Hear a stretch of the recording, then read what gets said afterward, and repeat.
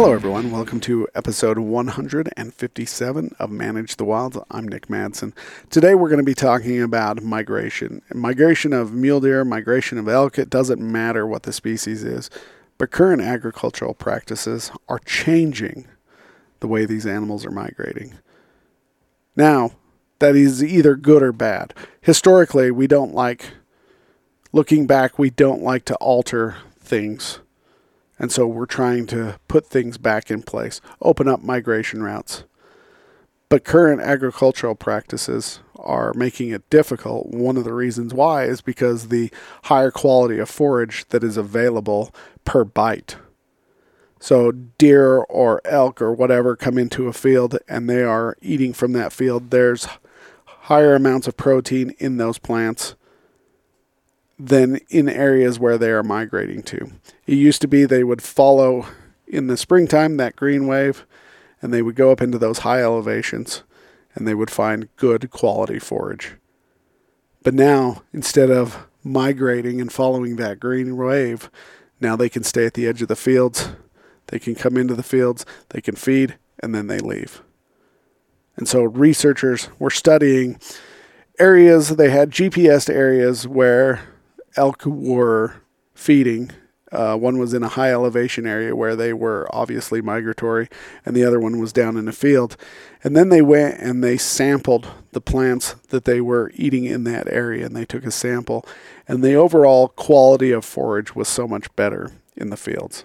I mean, that's why farmers and ranchers are raising it for cattle, and that's what they're basically doing with these elk, is these elk are coming in saying, wow, this is way better for me than it is to walk however far they're going and to find quality of food there that's equal to what they would find in the field. And they just can't do it. Now, you're asking yourself, why are they still continuing? One is because the mother did it and the mother before it did it, and so it's just continuing on with that. Another thing is, though, that they're finding overall density dependent or overall density issues that they would see that you're seeing in these agricultural areas where there's conflict with these animals in grouping in large groups. You're not seeing that when they are migrating. So the overall populations are lower in those higher elevations. They're more spread out, and fecundity, their birth seems to be a little better because they're spread out. You're not drawing all these animals and all these predators and all these diseases in.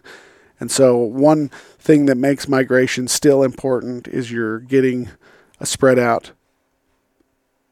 group of animals. Another thing that's interesting is in the areas that these elk were feeding in that had migrated, they could go in the late summer and find extremely high quality plants to forage on. Overall, it was less quality forage, but they were still able to go in and find the higher quality. Now, the nutritional benefits overall were still less, but there was still able to pick and choose because there was not that density issue that you're having down here. So per bite, it's still better to be in a field than it is to be in those higher elevations. The question I have is, as we go along, because we know agriculture is not going to end, and I never hope it does, because if it does, that means we've got way too many people.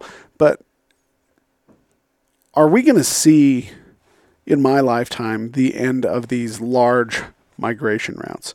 We're already cutting them off with freeways, with highways, with fences, and housing projects, and commercial projects. And so you're seeing a decrease in these migration routes. But are the animals themselves going to say there's no longer a benefit to migration? Now, there is one challenge that faces this scenario. Migration is better if we allow fires, because you're burning all of those trees and the understory, and then all the grasses and forbs are coming in that first successional stage. That first successional stage in those burned areas proves to be as high quality as what they would find in a field. Because when you're in the fields, that's exactly what you're keeping it in. That first successional stage. It's a monoculture and you got one plant and it's got really high protein. But when they're coming in that first successional stage after a burn, and they go in and they see these areas that these elk and deer are feeding in, they are finding that the forage is just as good as it was in a field. So, as long as we continue to allow forest fires to happen on their natural progression, and we don't allow the fuels and all the challenges that we're doing to build up too big, but we keep it and we have responsible management, then forest fires are definitely going to play a part in nutrition and migration. We're seeing forest fires right now all over Canada. New York sky was turned black and they had to wear masks for a week or two because of what's going on in Canada.